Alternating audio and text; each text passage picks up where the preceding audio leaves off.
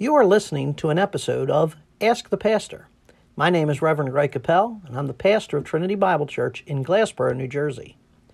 In this episode, we're going to answer the question, is it morally right for a Christian to vote for the lesser of two evils? Before answering this question, I want to be clear that as Christians, we are called to be moral absolutists. A moral absolutist is someone whose morality is based on the universal precepts and principles of Scripture. Now, the lesser of two evil principle states that when faced with selecting from two immoral positions, the least immoral position should be chosen. The principle is derived from moral relativism, the belief that truth is based on variables such as situations or feelings. In the modern era, the lesser of two evil policy was part of United States foreign policy strategy, known as the Kirkpatrick Doctrine, to justify supporting communist Joseph Stalin during World War II. The belief was that Stalin was the lesser of two evils when compared to Hitler. This policy was adopted by leftists who disapproved of the government's support for the Vietnam War. Huffington Post writer Stanford J. Rosen stated, quote, "Beginning with the 1968 presidential election, I have often heard from liberals that they could not vote for the lesser of two evils. Some say they would not vote. Some say they would vote for a third-party candidate." End quote.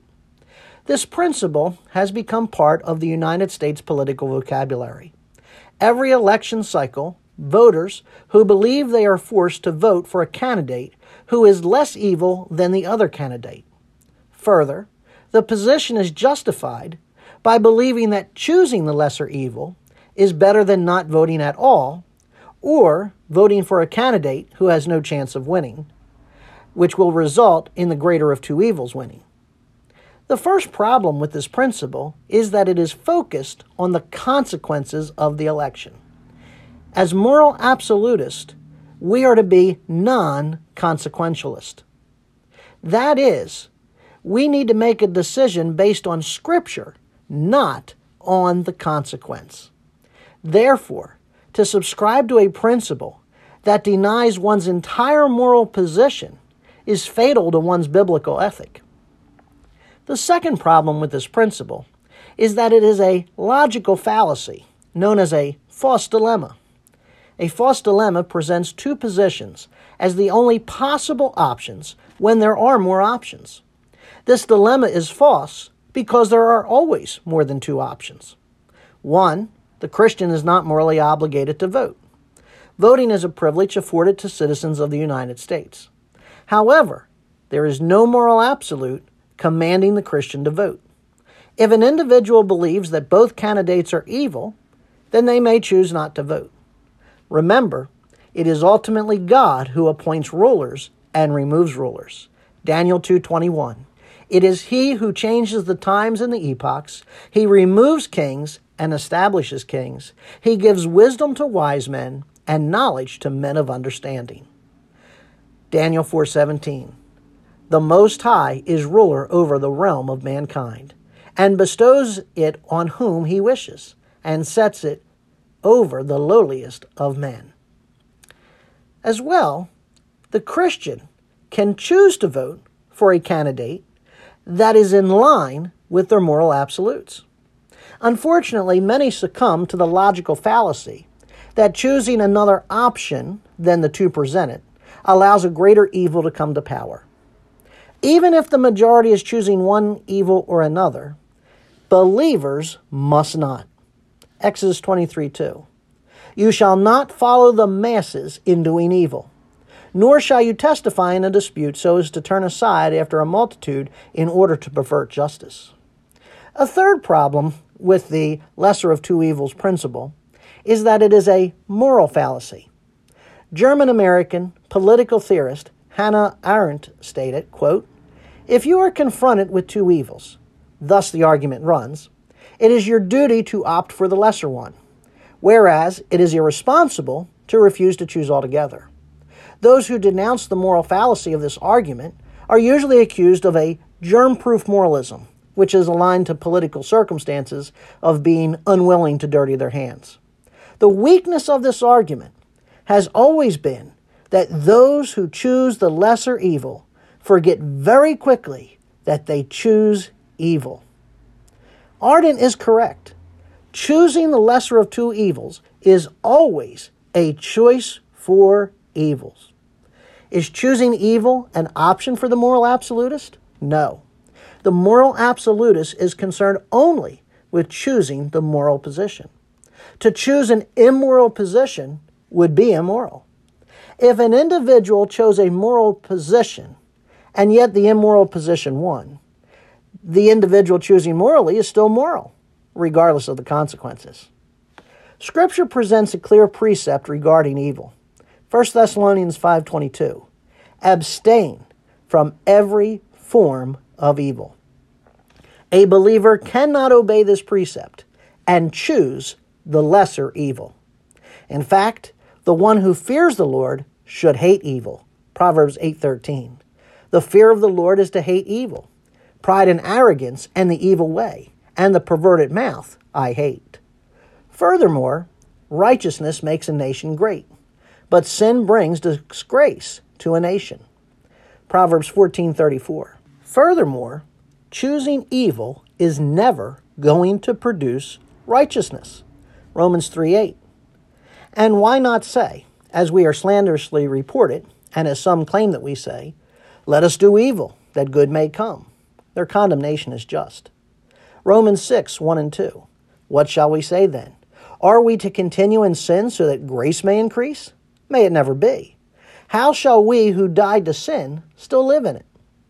On Romans 3:8, Albert Barnes states, quote, whatever is evil is not to be done under any pretense.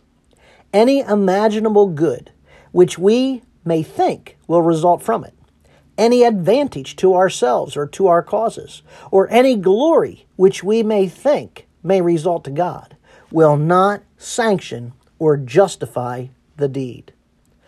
Michael Markovich of Repent America states, quote, Christians must turn from the endless cycle of voting for the lesser of evils and expecting an unrighteous act to produce a righteous result. From a communist to a cultist, choosing the lesser of two evils is still evil, and never should we do evil that good may come, end quote. So if choosing between the lesser of two evils is not a moral option for the believer, then for whom should the Christian vote? Considering that government officials are God's ministers, the Scripture actually presents criteria for a morally pleasing candidate. Again, regardless of the circumstance, believers must choose a candidate that aligns with God's criteria. Now, government is to uphold law. Is there any law greater than God's? No, because God's law serves four purposes. 1, it convicts sinners of their need of a Savior. 2, it restrains the progression of sin.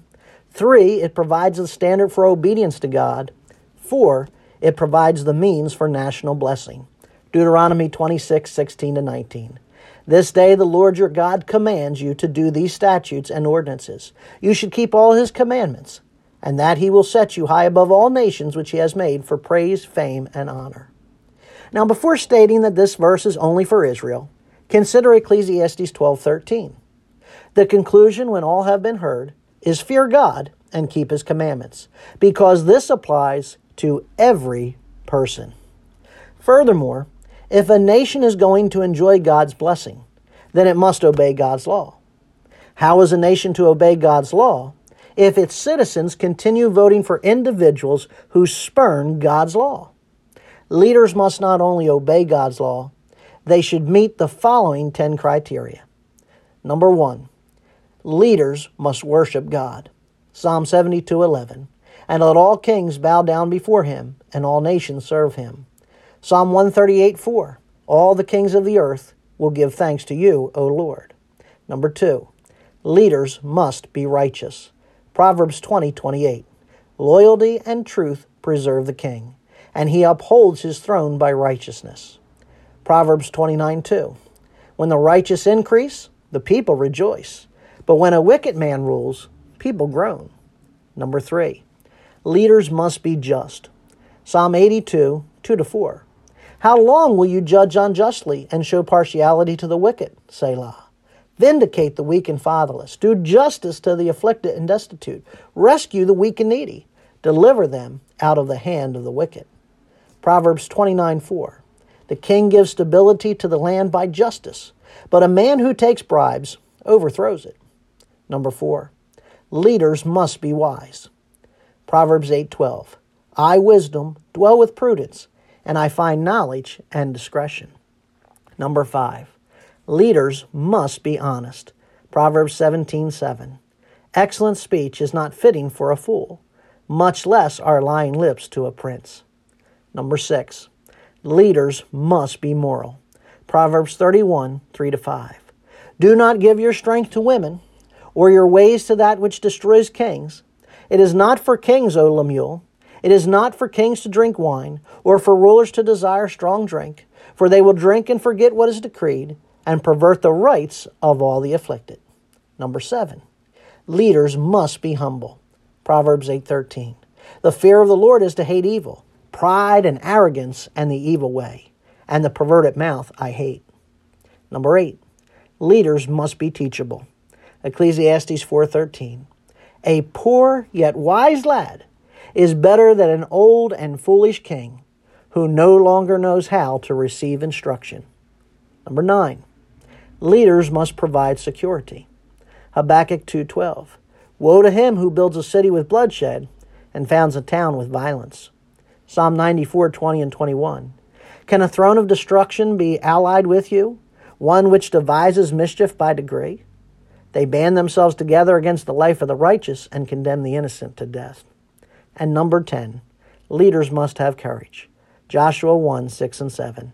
Be strong and courageous, for you shall give this people possession of the land which I swore to their fathers to give them. Only be strong and very courageous. Be careful to do according to all the law which Moses my servant commanded you. Do not turn from it to the right or to the left, so that you may have success wherever you go. These 10 biblical criteria provide us with God's view of a morally pleasing candidate. Again, regardless of the circumstances, regardless of the consequences, believers must choose a candidate that aligns with God's criteria. This has been an episode of Ask the Pastor. To learn more about Trinity Bible Church Glassboro, visit our website, www.trinitybiblechurchglassboro.com. Thanks for listening.